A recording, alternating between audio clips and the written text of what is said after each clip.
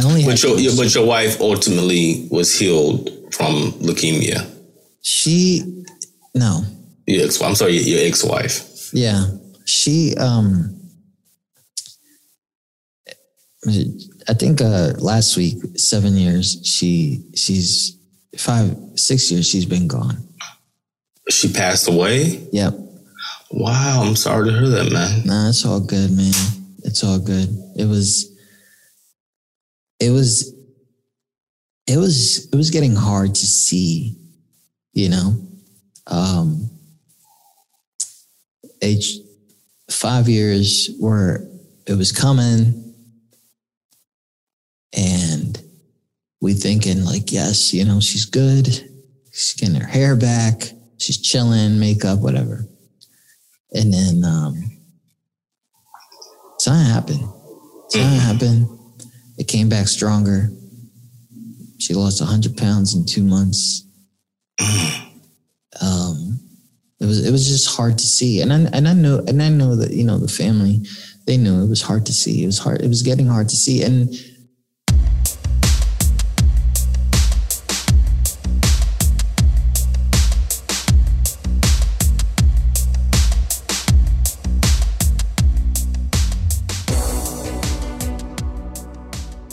welcome to another episode of What's Up with DJ. I'm your host, DJ. Each week, I bring you topics about current events, career development, finance, holistic living, life hacks, and stories of inspiration and humor, all from a spiritual perspective. So be sure to subscribe, like, comment, and leave a review on Apple Podcast. Your thoughts, opinions, and comments are always encouraged and appreciated. With that being said, let's get right into the show. My guest this week is Dave Hernandez.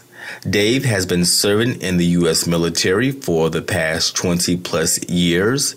He discovered his passion for radio, broadcasting, and introducing new artists 12 years ago when he started a successful podcast called QSJ Radio, which supports and promotes unsigned musical artists.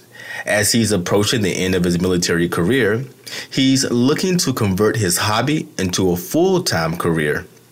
He developed and launched his radio show, Mad La, on QSJ Radio, which provides thought-provoking and entertaining content for over 20,000 listeners in 30-plus countries. QSJ Radio is based out of Chesapeake, Virginia. Dave wants to use his platform to inform, educate, and entertain and build a healthy national consciousness.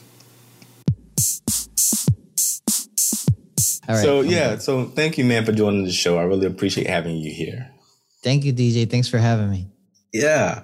So one of the things that we discussed last time we talked was that I'm a veteran in the Marine Corps. I've been out for a while. But, so we're like cousins in a way because you are currently in the Navy. Yep. If you don't mind me saying. And so, and I think when we started talking at some point, well, I don't think I know, we started talking and I mentioned that I did a 6-month float. And for the people who don't know what a float on is. Board.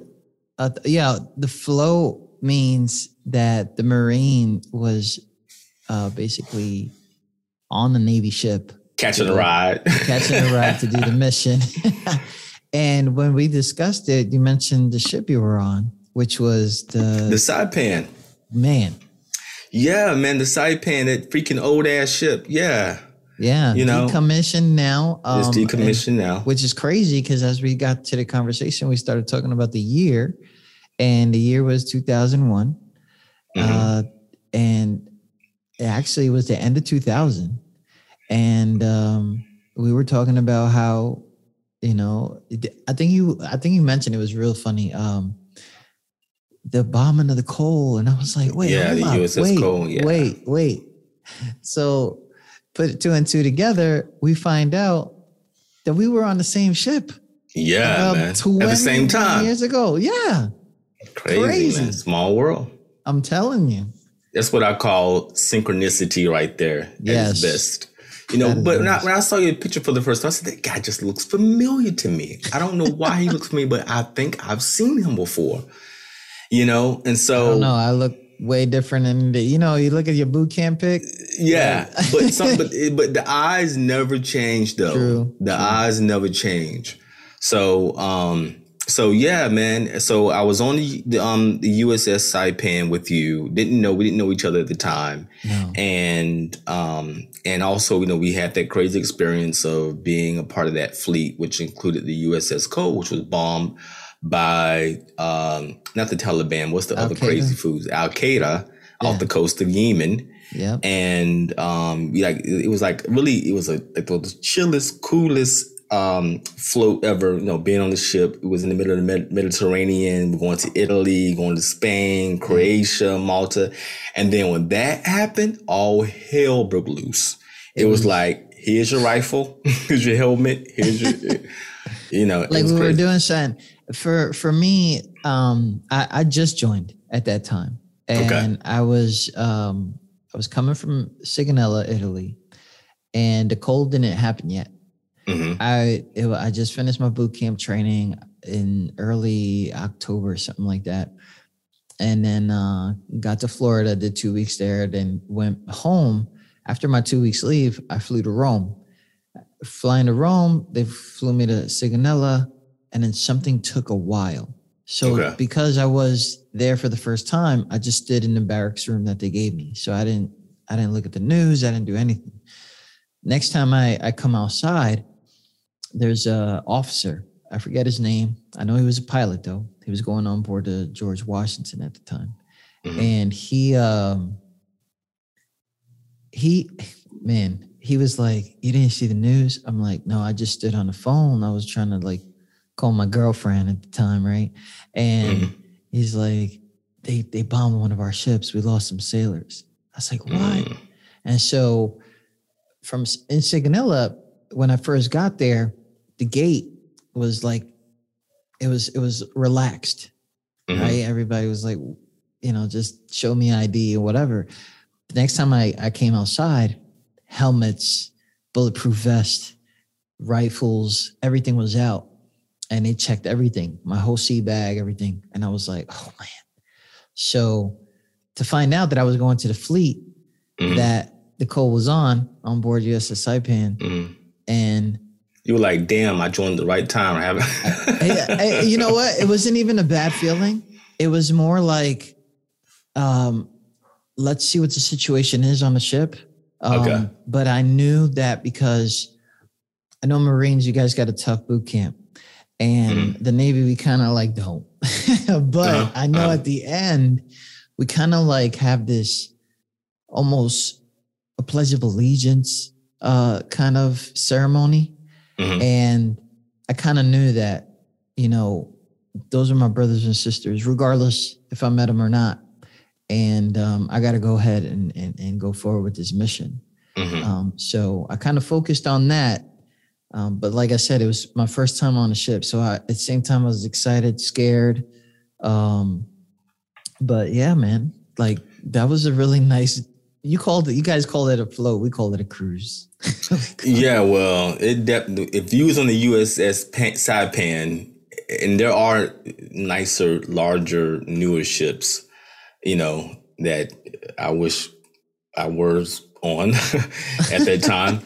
And to be on that is like definitely not a cruise. It's like, you know, I mean, there were people like falling over the ship. Like every once in a while, somebody would try to commit suicide. Someone would jump. I don't know if they jumped off on purpose or was commit suicide, but then the Navy SEALs would have to go and get them. Yeah. You know, I mean, the helicopters flying over the ship, looking with the big, you know, light, trying to find the person who's fell overboard.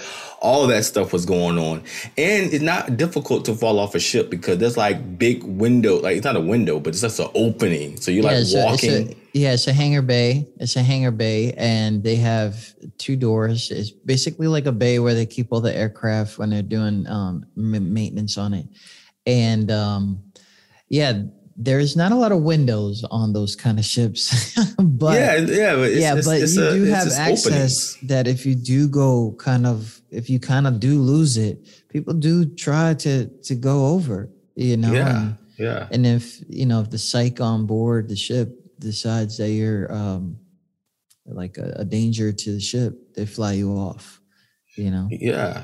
Yeah, man. And there's a brig on the ship as well. A brig is a jail was on the ship. Yep. So it was like a 6 month. The 6 months that I was on, I learned a lot, and I got to go to a lot of great places before, the USS Cole was bombed. And so overall, it was a great experience, and I would have loved to do it over again, and because it was just such an awesome experience to be able to visit all those countries. And when you're in the Mediterranean, literally you have nothing, like it's just a bunch of countries that's like surrounding you, the whole time. So you got it's like if you were to try to visit all those places on your own. Yeah, you could. You could, but it's going to cost you an arm and a leg. I mean, but they got faster trains. Let's just put faster trains. Let's get you got faster trains. So I would love to have a chance to visit Croatia and Malta and Turkey and just all the places that I got a chance to visit. And very lovely times too. Yeah, it actually is. I was looking at some video on YouTube, and the girl who's I think she's like biracial, and her mother is Croatian, her father is some other I don't know, he's some other kind of black, and he's from Washington D.C. So she's living in Washington D.C. and she moved back to Croatia with her mother. And so she's just like a black girl in Croatia, wow. And she does a YouTube thing up there. I like to have her on my show, maybe have a conversation. What was it like being a black girl in Croatia, but she seemed like they're having a pretty good time from her YouTube channel. So I definitely love to go back to Croatia and check it out. I've been waiting to go back, and then it's crazy because you remember, like, we had internet, but we didn't have internet. It was just only email. Yeah. It was only email. And I tried so hard to keep in contact with some of the people I met overseas. So that didn't go so well. But I would love to. It's hard. One. Yeah. It was hard to get. When I was in the military, man, in the Marine Corps, it was just hard to get an email address, Yes. And then because it was something that was rare. And then when I got back to the States, I got like a Hotmail account or something like that. It was one of those basic, one of those like Yahoo or something like that. Hotmail, Yahoo was popping, AOL. Yeah. And, but it was all very new. But I didn't get my first computer, like real computer, until I was like 24 or something, like 23 or 24. Really? Yeah, I think my first ever computer was like my first apartment. So I think 19. But I was already in the Navy. So after doing a deployment, I kind of just wanted to get an apartment. And then I ended up having a laptop that survived a long time. They don't last like crap now, No, I'm telling you. Was it a Mac or forever? You know why? Another thing is like, there was a lot of like technology and it was getting smaller and we knew it. But there was a lot of more of do not change so fast, right? Yeah. Like you could put a graphic card in, you can change stuff, laptops, desktops, whatever. Mm-hmm. And, the internet was so new. It was so new and it was growing so fast. Right. The only thing that really was changing really fast was the speed of internet. Yeah. And as nanotechnology was coming, it just didn't want to get rid of the computer. First of all, it cost an arm and a leg. Okay. Mm-hmm. and you're not trying to get rid of anything that costs an arm and a leg that fast. You're not trying to get over it. It's kind of shocking to me now that people pay $1,000 or, more than $1,000 now for a smartphone and they upgrade every single year. Yeah. It's insane. It's like, I'm just like, that's like, no one back then, when I first, like my first computer when I was like 9 years old or something like that. Yeah. But I mean, my first real computer, like when you actually on the internet, that cost me something like, I think actually it was a laptop and a friend gave it to me. I seriously think the prices are the same, except like maybe like $200-300 depending on what do you want from it, right? Mm-hmm. So we had these computers, which right now they're probably worth $200-300 or even less. But then it was, 256 megabytes was your hard drive instead of like 256 gigabytes or whatever. Mm-hmm. And you're sitting there like, wow, this costs a lot of money. And you just, just focus on that. But as external hard drives came out, see, there was a lot of things that were adapting to what people didn't want to do. They didn't want to go back and get a new computer. They didn't want to do all that. They went and got external hard drives, all this. Or I went to flea markets a lot, and I went and got some parts and stuff, and I got into that kind of stuff. But I think, wow, that was a pastime. And I tell you, I got this laptop right now, one Father's Day, and I got this new one right now, and I'm still sticking with my old one, like old times. Like you're. Is it a Mac? No. I'm still a PC guy. Okay. I can't do the other stuff yet. Yeah, I got my first Mac a couple of years ago. One of the best decisions I ever made. Okay. And still there's no such thing as the perfect, technology. Yeah. But I have to say it is, there's still things that I miss about the PC, about having Windows that they just do well. Yeah. But I think what Apple gets right is they don't overcomplicate something that doesn't need to be overcomplicated. Okay. And that I do like. It's a lot of things are just to the point. Okay. So I like that about Apple, and it's made for longevity. It's made for longevity, because they are the same people who created the operating system, created the computer itself. Yeah. But when you buy a Windows, you get, you might get Dell, you might get HP or some lesser type of computer, and it just doesn't operate well because it's not made specifically by one person, which is fine. Yeah. It's all good. I mean, we could get all technical. I got Apple phones. Yeah, me too. I like that. I like my phone talks to my computer and my iPad. They all kind of, ring together. I like that. That's actually the reason why I went back to an iPhone, because when I got my Mac, I wanted my phone and my computer and my iPad all sort of to talk to each other. Yeah, to sync up, and it does that very well. Very good. I've seen it. It doesn't do that well with the other guys, but no, you can talk about third-party apps and try to make it work, but it's frustrating. Yeah, it is. It is. So, what made you want to? I know I talked about in the intro a little bit about what you wanting to, why you started your own broadcasting platform. Your own podcast. I mean, I've seen things on Facebook that you're doing, and I did talk about a little bit about the late night podcast or the late night, live Facebook. Yeah, live. Don't catch me on there. But so it was around 2006 that I was an artist. Some people claim that I'm still am, but whatever. I was an artist. I was doing like rapping or singing. I was rapping. Okay. And rapping and singing. That was the first Drake holla at me. No, but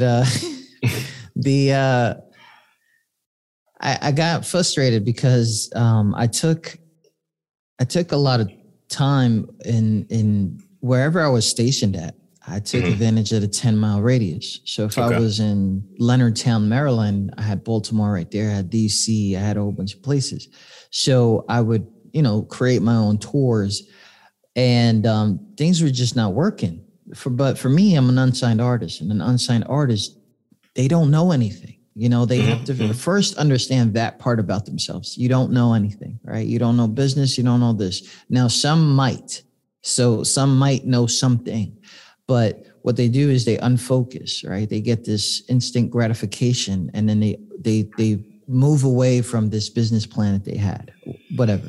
So here I had this focus where I just needed to get as many shows as possible, and somebody's going to pick me up. Somebody's going to knock on my door, right? That's the dream. Somebody's going to come to me. But that's not that. I'm not playing on a football team. I'm not playing somewhere, so no one sees me. I'm basically picking these late night pubs, these places I don't go on the regular. I'm just there because I'm stationed in the area. Right. And I got really tired of not being known. So SoundClick.com was very known and still is known as an unsigned artist hub. And I started going into their forums. MySpace was out at the time too, and they were really having charts, which were crazy. People didn't understand. There was like signed artist music, unsigned artists that were chopping, and aspiring artist charts. So in your area, you would get these rankings. And then I think someone about the website of Reverb Nation, they kind of took the realm of, you know, representing cities and unsigned artists, but also giving out a bunch of free information. But I wasn't into reading. So I didn't want to go in there. I didn't want to do this. This is work ethic that I didn't want to do. And I gave myself a timeline. Age 25. I said, 25, this is a young man's sport. And if I don't make it by then, we're going to go ahead and do something else. Okay. Well, so before I turned 25, I decided that I was going to start a live stream, internet radio. At that time, there were only 100,000 people doing it in Shoutcast. So Shoutcast, which is the also, I think the developers were Winamp, which is a third-party player, because no one really liked using the Windows Media Player. Yeah, but I remember Winamp. So Winamp, they had so much of a change of how people were broadcasting. And one of those things were Shoutcast. Now, internet radio was so at its, I don't even know what it's, the beginning, that certain commercial radio stations were actually using Shoutcast because they knew that internet radio was going to become something. So as I became someone that was friends with the Winamp developers and Shoutcast and all these forums that I was into, I kind of like picked everybody's brain on how to take this laptop that I will not get rid of and create. You still have. Yes. Now, this is a new one right here, but that I would not get rid of this Compaq. Remember the name brand Compaq? So I wouldn't get rid of this Compaq, and I wanted to create my own server. Here I am. I'm in the Navy. And I don't have a technical job. So I would do this all on my off time. You know, I would, my regular job in the Navy is to launch and recover airplanes. So you'll see the guys on the flight deck or even those commercials, and they have yellow shirts and they're launching people. That's my regular job. Okay. So that's cool, man. Thank you. And it was a frightening job too, just put it like that. But I like technology a lot, and I've always liked technology. I've always liked taking stuff apart since cassette players, CD players, because I never wanted to go back to the store. I know my mom paid so much money for all these things so I can have, so I wanted to fix it. I wanted to figure out what anti-shock really meant on CD players.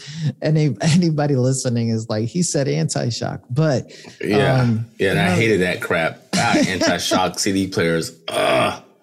So the world at home ended up being like, you know, figure this whole music thing out. You know, I never used Pro Tools, which I know is a Mac, more made for a Mac and now other operating systems.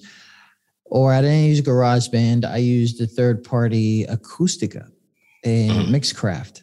And all these are just like editing software for music. Editing music. Right. So here I am. Do you remember the mics that used to come with a standard computer? It used to be long.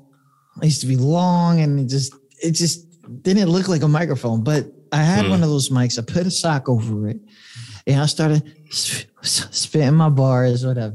And because the editing software had the actual instrumental, I kind of felt like I had good quality because the instrumental was not tarnished, but my vocals were.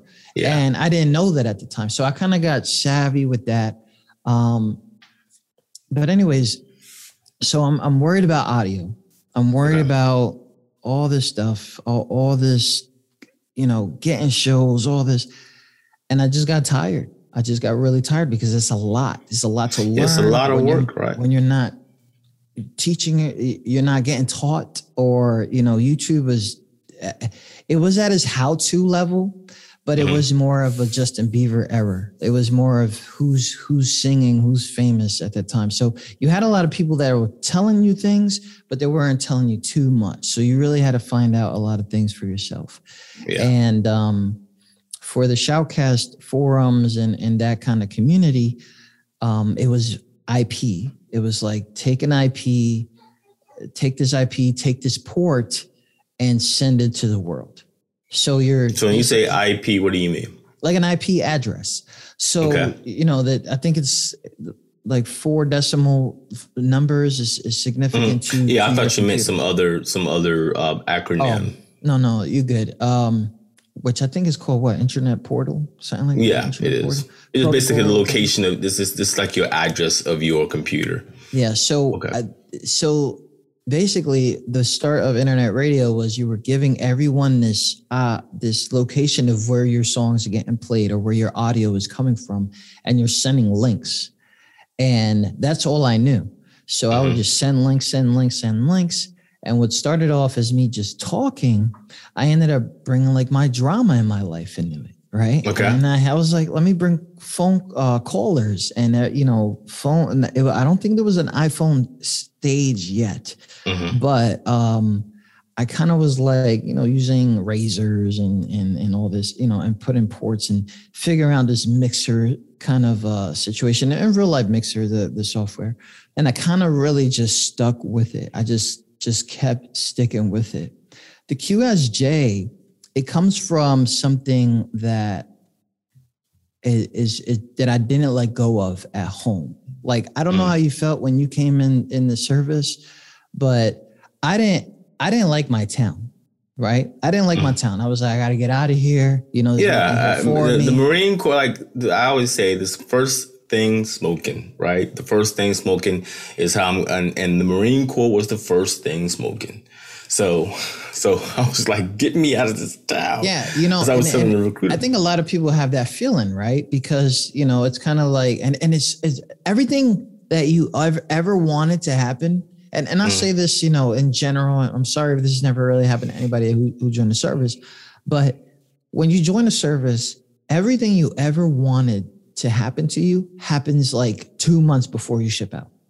Like you get the girl of your dreams, you get the significant the person that you always wanted to like you. If you listen to the show and before you join the military, if you're going to go on a float or some tour or duty, just don't. Yeah, just do it. Yeah, just don't fall in love right before you leave, because it's like. Everybody's wrapped up in emotions. You're about to disappear. So you're either spending too much money or spending too much time with the wrong people. It's just really crazy. So here I am, I'm leaving. And my brother,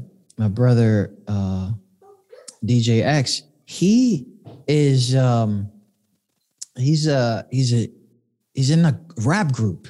He's in a rap group. So I'm like, okay, it's whatever. I go to boot camp. I get Dear Johns. That was not cool, but whatever. I got some. Yeah, that's the problem with that. The problem with getting into a relationship before you leave is the Dear John letter, And for those who don't know what a Dear John is a letter that, is your significant is sending you, telling you that they met someone else, that they That you've been gone too long. Where the hell are you? I'm telling you, I've been through this crap before. That's why I tell people, just don't do it, because I think people have a misconception about relationships in the military. It's like they think, they like the idea of being with a military person, but not understanding that being in a relationship with a military person means that, you're not going to have access to them. They have to actually work, and they're not going to be, they don't, so it's basically like a long distance relationship, even if you come home every day. It's crazy. And shout out to all the spouses who ever held it down, because you guys are seriously the backbone. Yeah, it's all that. It's a great sacrifice. I'm telling you, it really is. If you can hang in there with that, I think. But go ahead. What you were saying about? No, go ahead. You were saying about. So my brother's a rap. He's in a rap group. He started this thing, and when I came home. Here I am, right? I left home. I never wanted to come back home, but I miss home. Mm-hmm. So I started missing home because, you don't have any more privacy. Your privacy is gone. Mm-hmm. You don't have any more, you just lose a lot. And for some reason, boot camp, it doesn't really do this, but it feels like it just took everything from you, because you have deadlines, timetables, places to be, and you kind of have to rush everything, right? So you're saying that when you join the military, because I think I understand what you're saying. I got homesick. I basically got homesick, right? Okay. And when I got homesick, and luckily I got stationed in the East Coast, and my brother was in a rap group, and they were called QSJ. So I was like, oh, okay. So I used to rep them mad hard, right? Everybody's like, yeah, I'm from the urban community. So we just rep everybody. Like, yeah, that's my boy. He's the best rapper ever.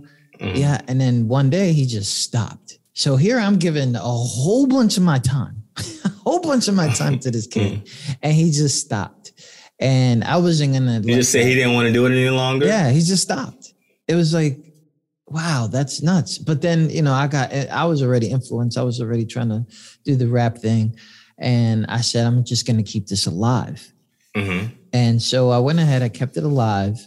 And even when I stopped, creating music and creating content and albums, I kept QSJ alive. I said, this is really have been such a part of me. And what does QSJ stand for?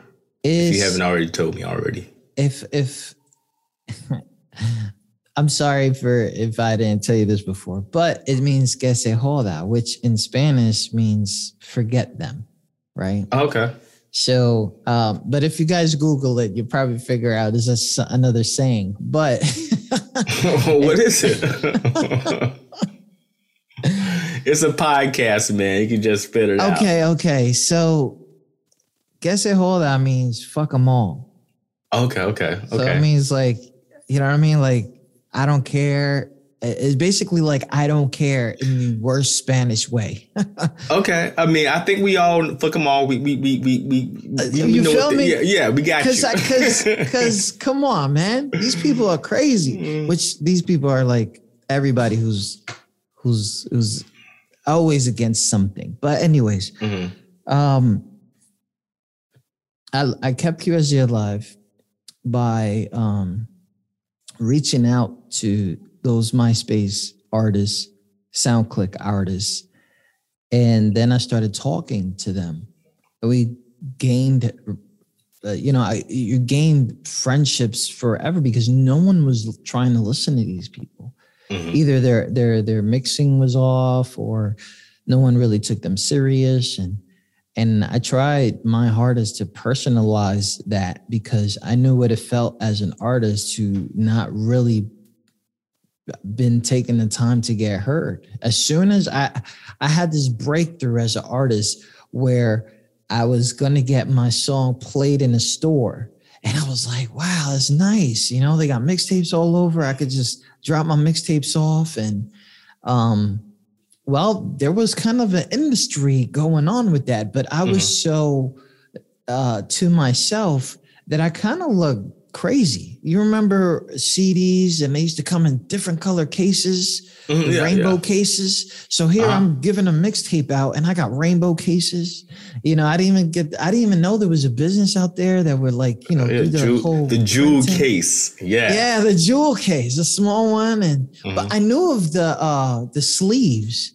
I knew of that, like the mixtape sleeves. I remember I was up with my brother at one point, and he with his website that they would actually specifically make specialized jewel cases. CD Baby did that. Yep. They still around right now. Yeah, CD Baby's around. I go there a lot of time just do my research on different artists. Because it's so hard to find out who wrote a song nowadays or who's actually the publishing company. It's just crazy, man. It's just ridiculous. I think iTunes and YouTube Music do a pitiful job of giving credit to people where credit is due. They want that money, but I get a bill every single month saying, "Hey, you're due $19.99." Yeah. But I'm like, I'm glad that you're paying the artist, but I'm just like, it's not only about me hearing the music and them paying the artist, about who created the music.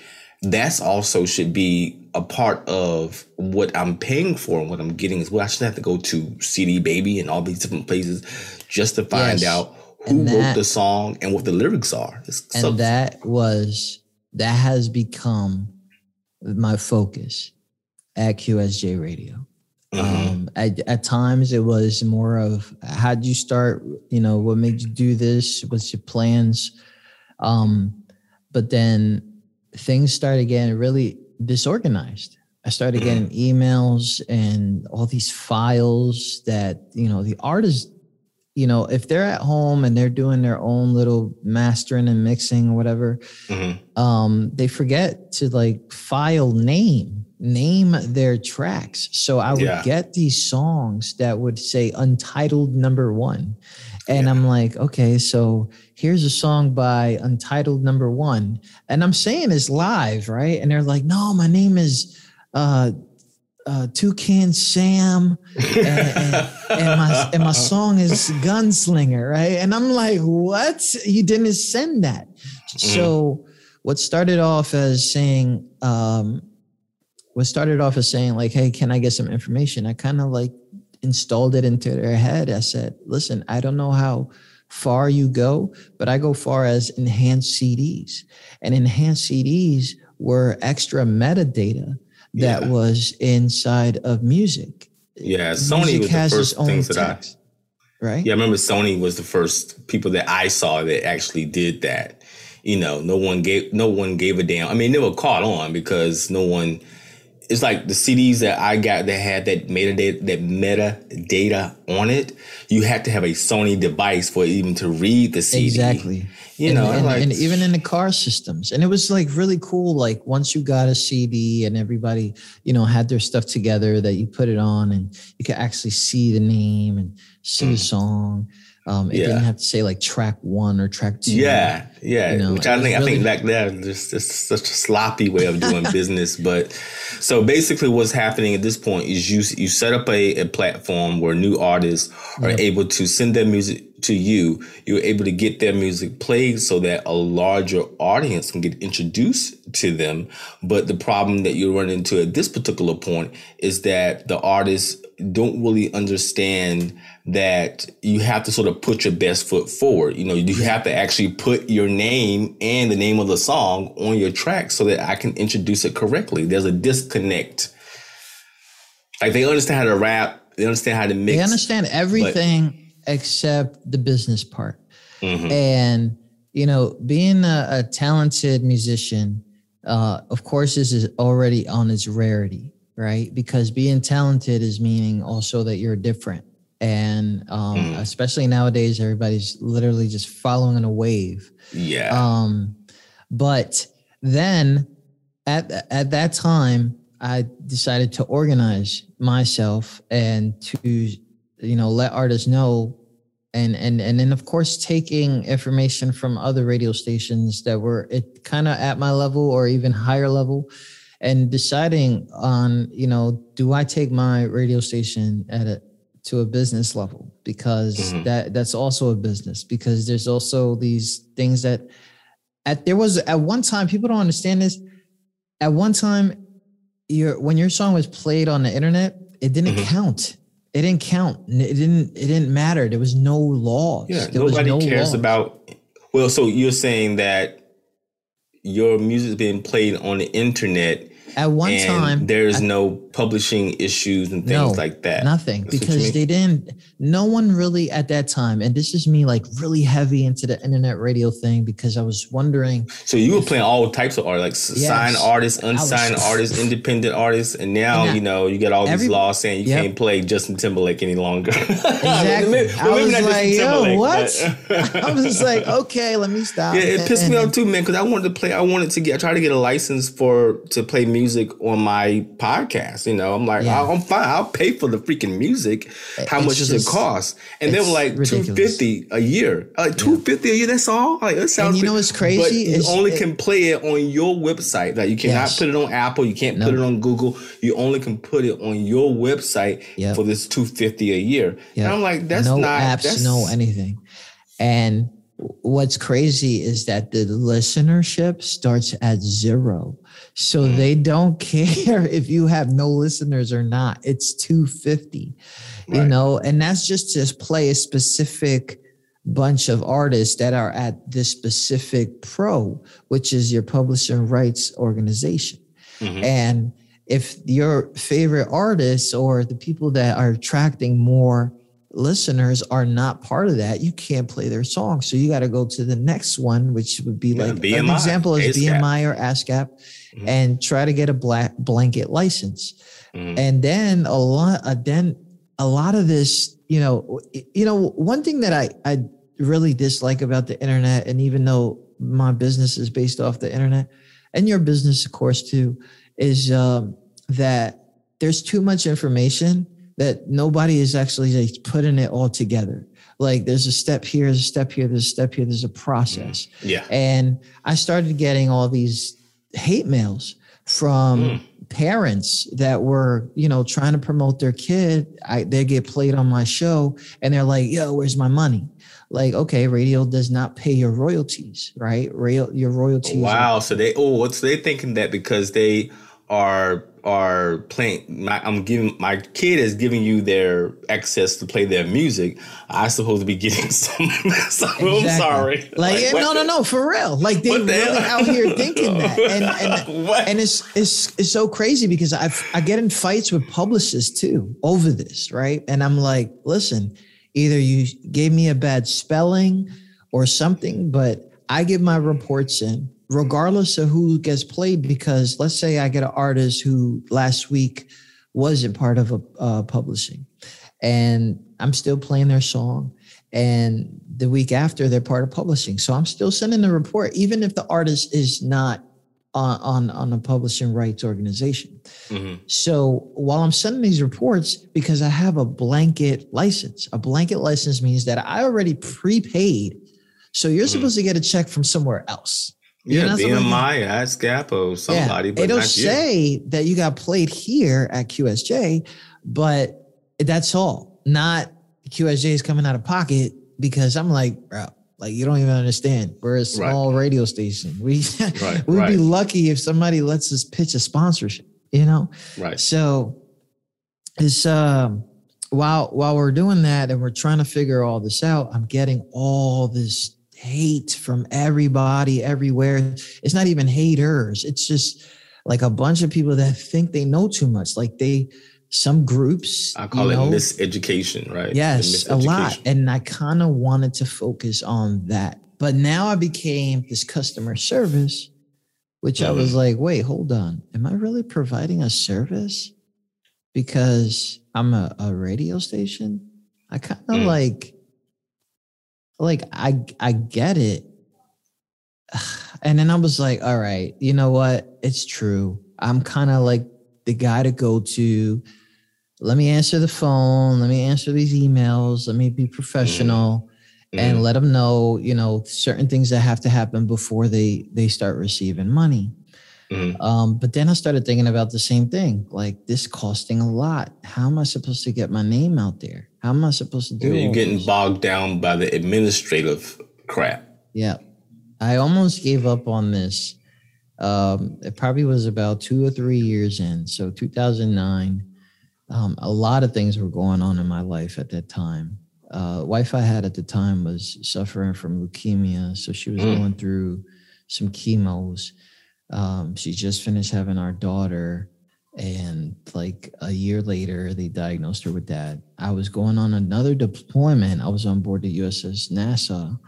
And I was like, well, I can't get this show to be automated. How am I supposed to get it automated? And then, and what I meant is like, if I log in somewhere and I say, hey, don't forget to, send me a song or something, like just a post or something somewhere. I figured out that I can have a form. And if I, we're lucky enough to hit a port, I can go get Wi-Fi real quick, check my emails and update my playlist so that way artists. So what year is this? You said 3 years ago. 2009. Yeah. So Facebook was around.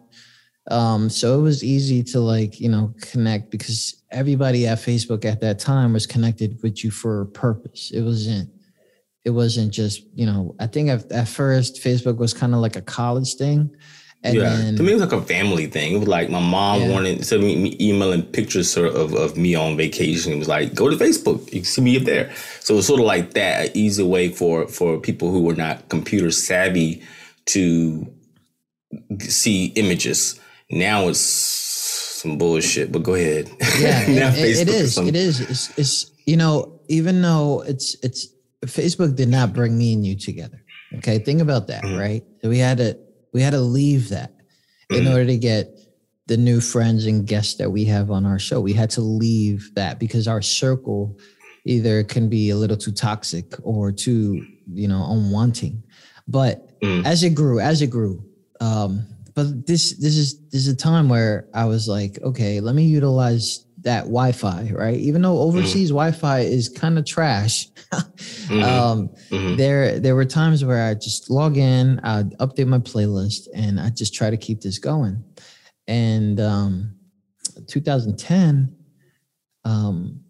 she just finished she was in remission, and 6 months later, it came back. And when it came back, they flew me back home. So when they flew me back home, I was like, okay, let me take care of the wife, right? This is how I got to do. And around 2 weeks after I got home, she kind of told me like, I don't know if she was pushing me away or I don't know whatever the situation was. But she was tired, and I kind of had to give her what she wanted, right? Can't really force these situations, especially somebody who's suffering. So I gave her what she wanted. So she's asking for her space, basically. Yes. Yep. And it's always a push, and you're like, but the Navy, they hooked me up. And what I mean by they hooked me up was they gave me orders to stay home to take care of her. Okay. And I was like, man, what am I going to do now? Because I'm 2 weeks in and she don't want to play the game no more, And so I think I was roommating with my brother, and he was the same guy, DJ. And DJ X. DJ X, yep. I gotta look him up, DJ X. Just send me the link. Is he still DJing? He's still DJing. Okay, you gotta send me the link, man. I gotta check him out. He kind of so your wife is suffering with trying to heal herself through leukemia. Yep. And she's I don't want to tell your story, but it sort of seemed like she may have sort of given up at this particular point because she's pushing you away. Yeah, she's pushing me away, but at the same time, it wasn't the case. Her brother came and gave her some plasma and gave her 5 more years. But it was more of a case of it wasn't working out with us. So while I'm over here on a Navy's check at home trying to take care of her, and my brother was a DJ and I was sleeping on his floor, I kind of told myself, I only have QSJ radio. Now I had kids, and I would visit them and they would visit me and I would spend my time. But since I was like alone, I just had dad time, and then it went away because I didn't take no kids from anybody. And there was a whole bunch of other stuff going on at that time. But I only had But your wife ultimately was healed from leukemia. No. I'm sorry, your ex-wife. Yeah. She I think last week, 7 years, she's 6 years she's been gone. She passed away? Yep. Wow, I'm sorry to hear that, man. Nah, it's all good, man. It's all good. It was getting hard to see, age 5 years where it was coming and we thinking like, yes, she's good. She's getting her hair back. She's chilling, makeup, whatever. And then something happened. It came back stronger. She lost 100 pounds in 2 months.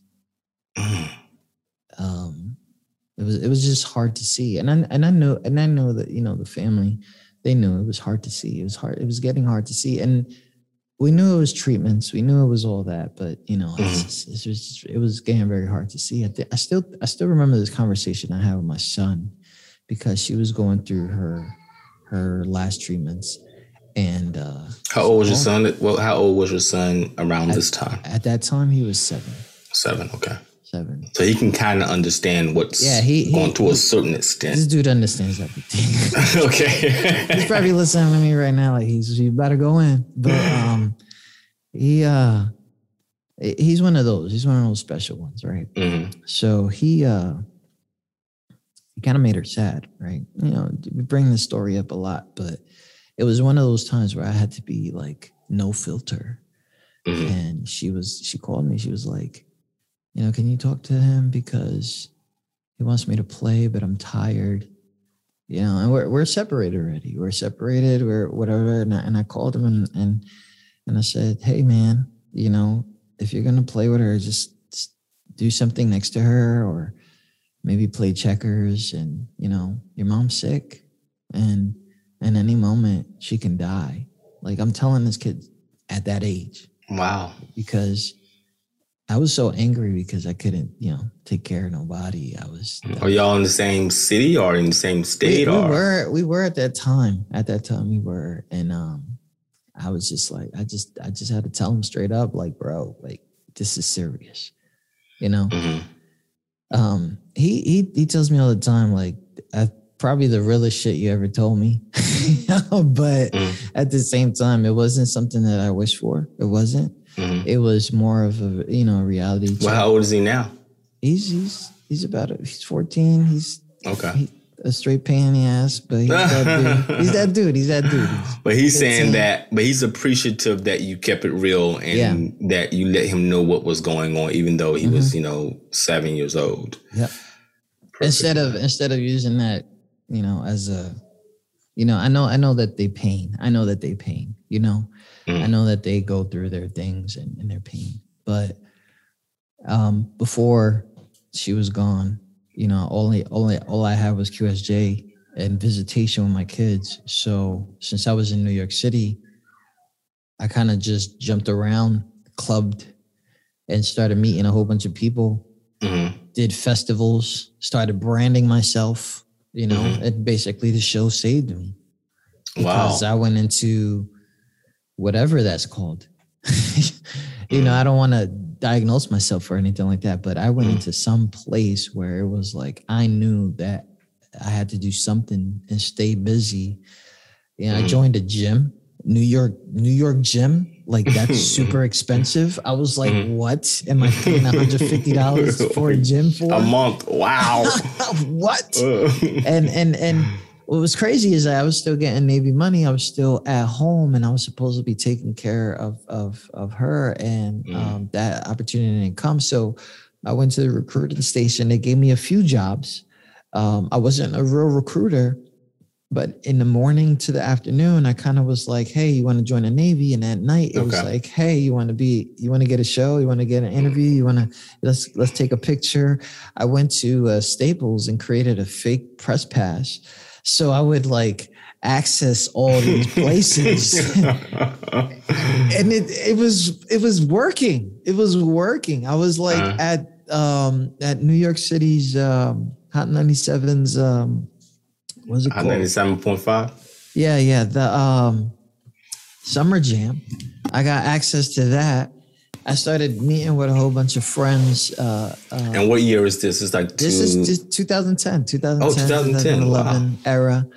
And ever since then, I have like, there was this one group, Talk About Money Entertainment, which is also Fred the Godson's, the late Fred the Godson's label. I followed them because it was family based. Everywhere I was chasing everybody. I was even chasing Joe Budden before he became a podcaster. I was chasing him. I was like, I gotta get a. You mean Joe Rogan?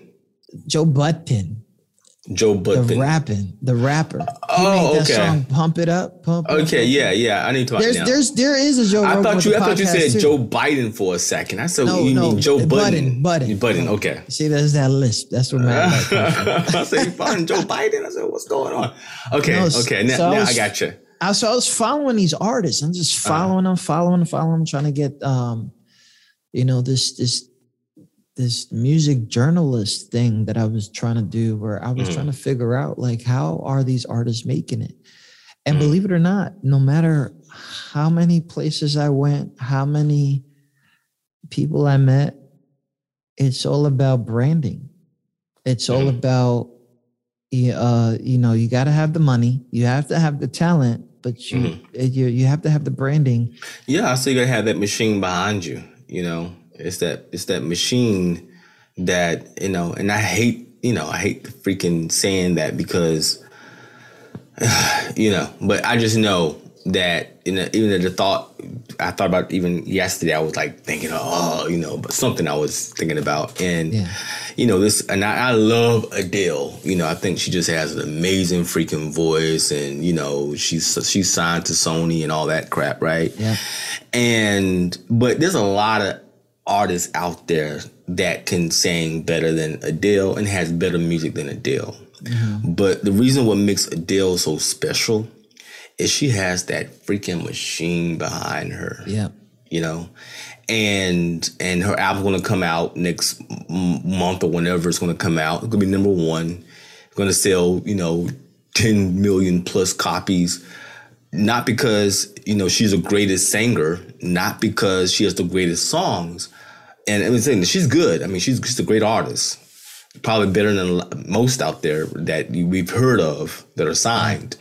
But there are other artists out here that are even more special than Adele, but they don't have the machine behind them. Yep. And there's always this thing that these artists, especially the ones you're probably talking about, they want to keep everything 100% real, right? Everything 100% authentic. Mm-hmm. And that kind of burns their own bridges, because what happens is if they want to get signed, you're going to have to give up a lot. And if you're an unsigned artist and you're trying to make traction, you still have to give up a lot in order to, pursue whatever the signed guy has. You have to let certain song go, and certain artists don't want to let go of their rights. They don't want to let go of their studio sessions. They don't want to let go of any other stuff. They don't want nobody remixing their stuff. And, it becomes selfish because, you could get a check off of that. You can get a check off of just, having writers or composer kind of, information on there. But they don't want to look into too much of that. I don't know how many songs got turned down by so many other people, and people. I talked to a guy by the name of Ruben Martinez last week, and he's a world-known manager, right? And it was kind of special because I felt like managers have the worst job in the industry. I do. I believe in that. Because they have to deal with everything the artist throws at you, from their emotions to their problems to their insecurities to a whole bunch of stuff.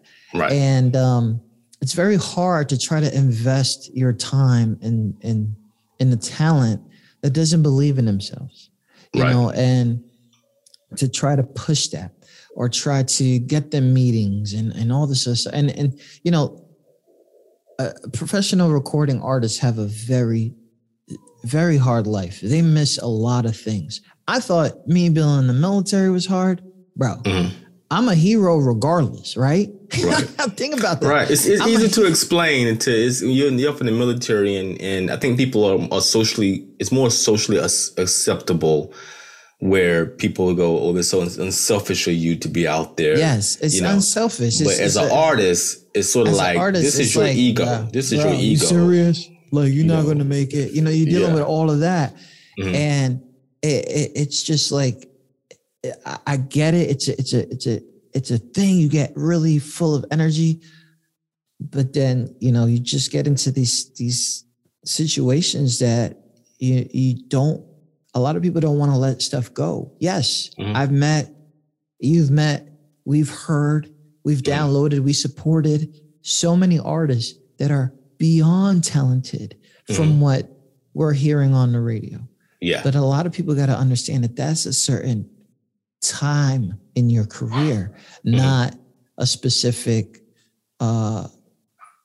it's a specific time. So if you're a commercial artist and then you belong at a certain airwaves. If you're a unsigned artist that is making commercial moves, then there's possibility that you can be up there, but you're not going to get played too much because you don't have a backing of a label.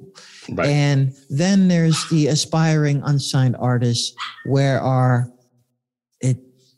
it's just very hard. It's just very hard to explain. I know we got time. No, but I get what you're saying. But it's a specific time. It's a specific time. Like if you got the catchiest song in the world right now and it came from social media, then you need to let that song go. How do you let that song go? You get that licensed. You tell them, hey, this is going to be distributed by so-and-so, and we'll cross our fingers on how many radios pick it up. A lot of artists think that, oh, I got 60 million views going on YouTube. Okay, so how are you capitalizing on YouTube? Now, did you even try to capitalize? Did you pull out merchandise? Did you because you're not going to get all that money. YouTube's going to get that money. Right. And if your song is not put together, which means the behind the scenes stuff, then you're not going to get anything. You're just going to be popular. So some people are happy with that. Some people are happy with popularity, and some people are just happy with the compliment, and that's, I've seen that. It's like, you're never going to get to that place because you got to be beyond just having someone, you got to be beyond being satisfied with just the applause. There has to be something.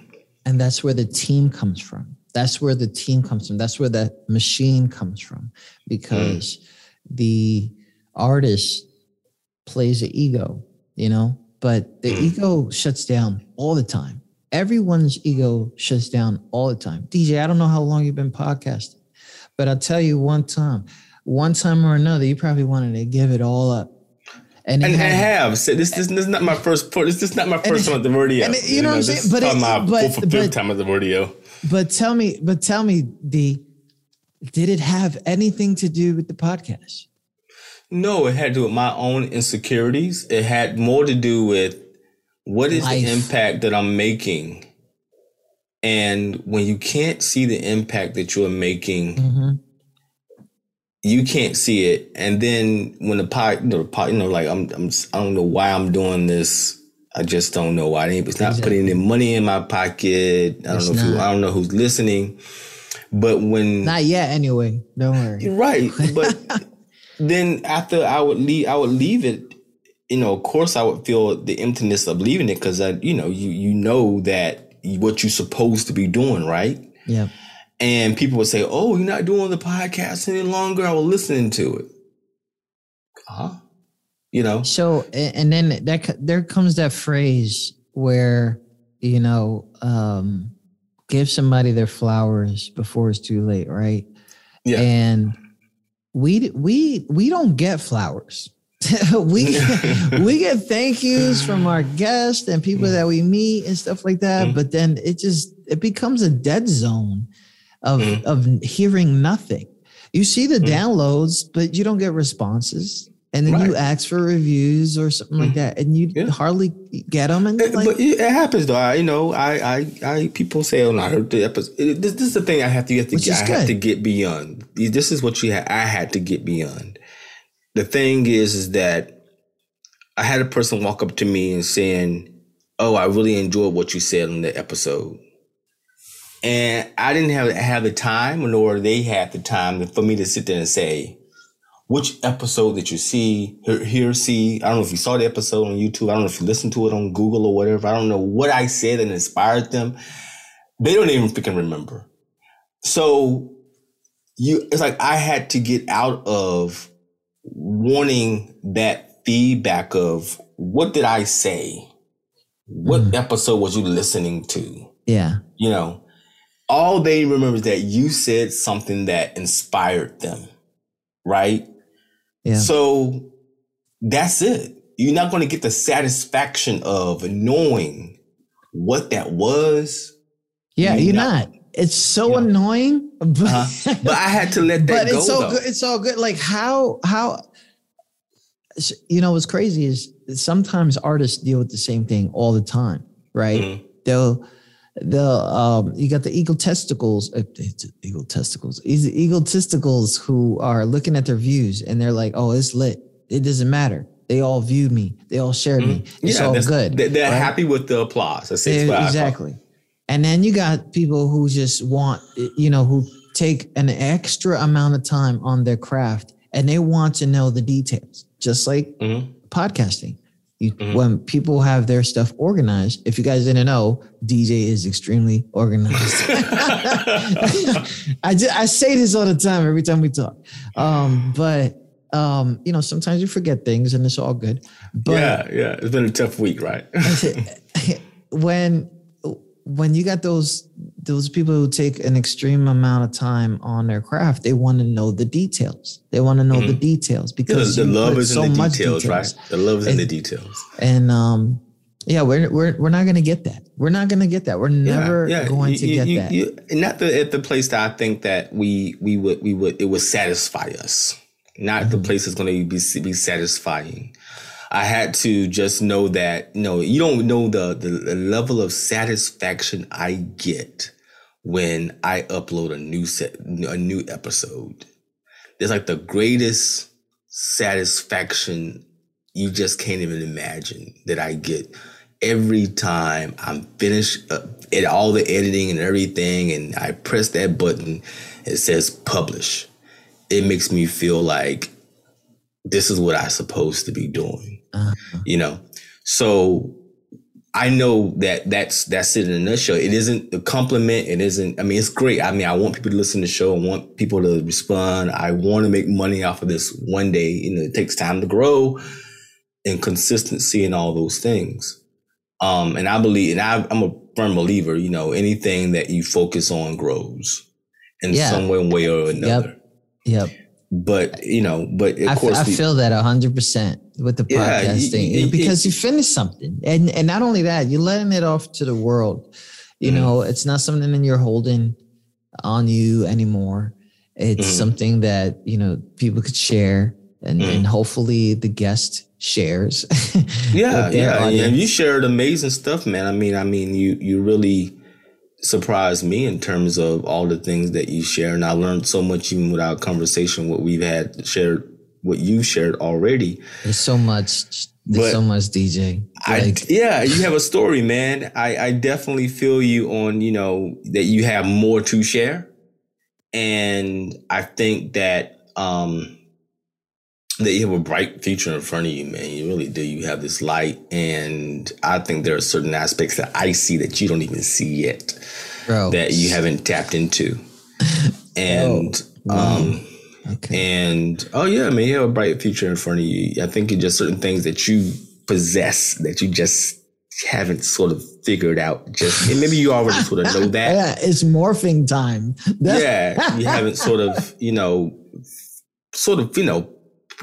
put into the shape that it needs to be in. But you'll get it, with the consistency, and you've been doing it for, we've been talking about, we haven't even gotten to the last 10 years of this. We just got to 2010, yeah. And maybe we need to have a part 2 conversation about just the last 10 years that you've been working on this. Hey, I don't mind, man. I don't mind. Yeah.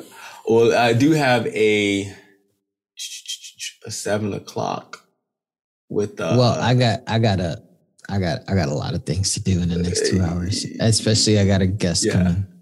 Yeah, but we of course we want to. This is our first conversation, man. So out of many more, because I think that what I've sensed from you is that you definitely know what you're good at. You definitely have figured that part out. You know what talent you have and what your ambition is. I just, and I think that I figured those things out too. Maybe I got some way to go in terms of trying to get that channel in the right way. Okay. But definitely, man, I think. Wow, I got a mentor. Look, man, I'm shout out to my boy. I'm a good mentor. DJ just told me he's gonna be my mentor. Okay, thank you so much. I'm all for it, man. I'm all for it. Mentorship and mentoring is always a win-win situation. It's always something to be learned and to teach from both sides of the situation. So yeah.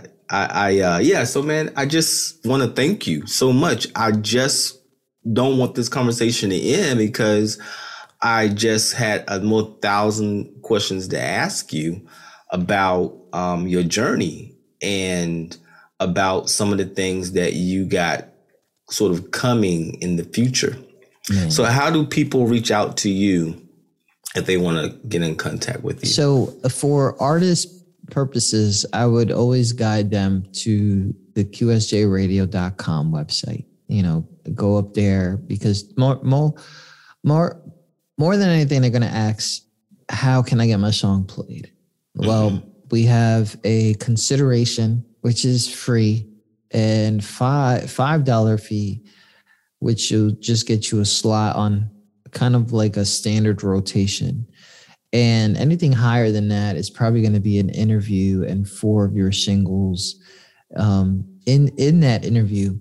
And your songs will get played all year. Now, if people ask for these songs more than 10 times, you're probably going to be put on our top 100 songs of the year because we don't get a lot of songs requested like that. So we've been doing this 100 unsigned artists for the last 10 years. I think we're going on our 11th year this year. Wow. And that's been a little bit of tough because the last 3 to 4 years, people have been, submitting in the thousands. Wow. That's a lot of music, man, trying to get through. Yeah, I know. It's just, I've really focused on artists that have been grinding, meaning they got a brand behind them. They have, they're continuous, they're being consistent, anything that can probably inspire me, because that's what artists do. They kind of inspire. And of course they have to have some type of talent. But we take everything. We take all songs. We take songs that, artists just started mixing and mastering. We'll take those. We'll take that into consideration. We don't review music. Because I don't think that's, and this might get some of my associates mad, but I don't think that instant gratification is something that an artist needs in their thing. We talked about it just now about our own podcast situations where we want to know what the feedback is about the product that we put out there, but that also can be, heartbreaking. You're gonna you as an artist have to understand that you have to find your own fans. You can't go and jump into somebody's fan base and expect them to love you too, because you got inspired by, or even sound the same, or use the same beat or whatever. You know, it's just, you have to find your own fan base. And I really believe highly on that. So they can go to qsjradio.com, or if they want to email me and, you know, just talk about, you know, possible interviews or any products, albums, projects, businesses could hit me up too. That's going to be at qsjradio@gmail.com. I'm on social media, and I wanted to like write this down. I'm on social media 100% authentic. So that means I'm not hiding feelings. I am not going to act different from what I am at in real life or on social media. So if I'm sad, I'm going to be sad. I'm probably reaching out to people. If I'm going to be happy, I'm going to share a milestone. But I won't get into politics, because being in the military, and, you know, it's just, I don't live that life. You know? Yeah, in the military, you do as told. Yes. You know, it's like, that's the simplest way to say it. What do I believe today? Okay. Yeah, like that's the simplest way to put it. But knowing that, you know, we fought side by side with people from the farms, people from the urban community, people from other countries, all types of America in one place. We all know when we had jokes on each other that they were jokes. And sometimes it would get a little bit worse than that, but we had to get the job done together. And I think that me as a person doesn't get into politics like that, because it's just one way and one thought. And the way that I was, that I took my years in the service is that, you know, I'm doing the same service that I would do for someone in the city, someone in the urban community, someone in the sticks, as we call it, or in the countryside. It's the same mission. It's the same. Yeah, it's the same flag. I have to defend this country regardless of if you are Republican or Democratic. If there's a Republican president or a Democratic president, I still have to defend this country. So it doesn't, my allegiance doesn't change depending on who's in charge. It's just, you know, I think that's sort of ingrained in you as, you know, being a military man, you know. Yeah, and a lot of community service. Yeah, because that's really what a lot of community service. That's really what being in the military is community service, and it really is a service. I mean, when they say service, it's service. It is, know, all day. And yeah, so I feel you on that. So I'll leave that link inside of your email address and your links to your social media in the show description, so people can reach out to you. And I would like to, you know, send me a song or somebody. I would like to have the intro of this episode be a song that maybe a hot beat that you think is an emerging artist, and introduce them on this show. Maybe I can have the intro and the outro of that song. Maybe put a little 30-second snippet or a 30-second. Usually lately I've been doing that. I've been taking 30-second snippets of some songs that I like that are you know, almost free, but you know, I'm not paying anybody. It's royalty free songs, but the music is great. And like I said, they're great artists, great music. Just they don't have the machine behind them. Yeah. So that's what. See, and it's crazy because you know, they just, the whole purpose of my show, and I'm not the only one that does it, is to educate. You know, bring in the experts, go do my own research, show results. Because a lot of these talents just straight go to waste. And any artists out there, please, just take your time. Some of it is fast, some of it is slow. If you're getting people that are telling you that you know, your stuff sounds outdated. I'm telling you right now, one of the oldest guests I ever had on my show was 75 years old. And he was making hundreds of thousands of dollars a year. So whoever is telling you this probably didn't make it. I'm telling you. Yeah, you got to have a belief in oneself that is, you know, that's very real.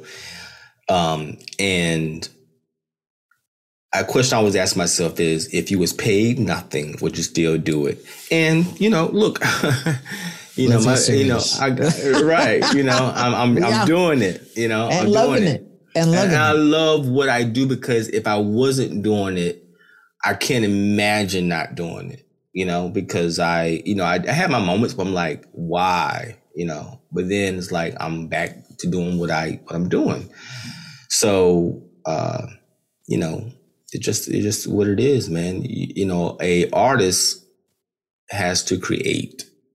You know, yes. And it's maybe I'm not doing music in terms of creating music or creating this podcast, but that's my way to create and my way to give back. And what I would love to do is, like, this is all that I do in terms of, you know, one of the major things that sort of feed my pockets and it feeds my soul and it feeds it. I would love that, you know what I mean? To have that Oprah moment where, you know, this is, you know, my calling and it's paying, you know, all aspects of my life. But, you know, you just have to, but if you don't do it, you'll never know. You'll never know if that was the outcome for you. You know, at least you know that where it's going to go. And like I said earlier, whatever you focus on grows.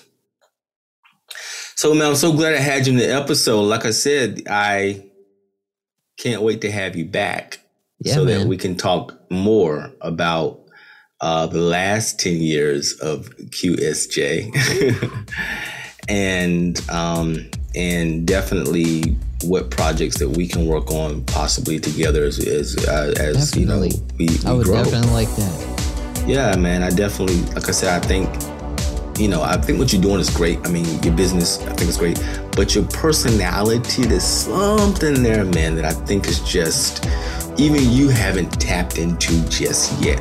I can just see it. Am I boring? No, you're not boring. It's just that, it's just a piece there I see that I'm just like, this guy has something, and he just it's gonna come out. It's gonna be revealed. It's gonna show itself. But yeah, man, you definitely have this thing there that I see that as you move forward, you're gonna go, oh, okay. Yeah, I see what DJ was talking about. All right, DJ, I'm gonna hit you up. You're like, oh, he was talking about my haircut. You funny, man.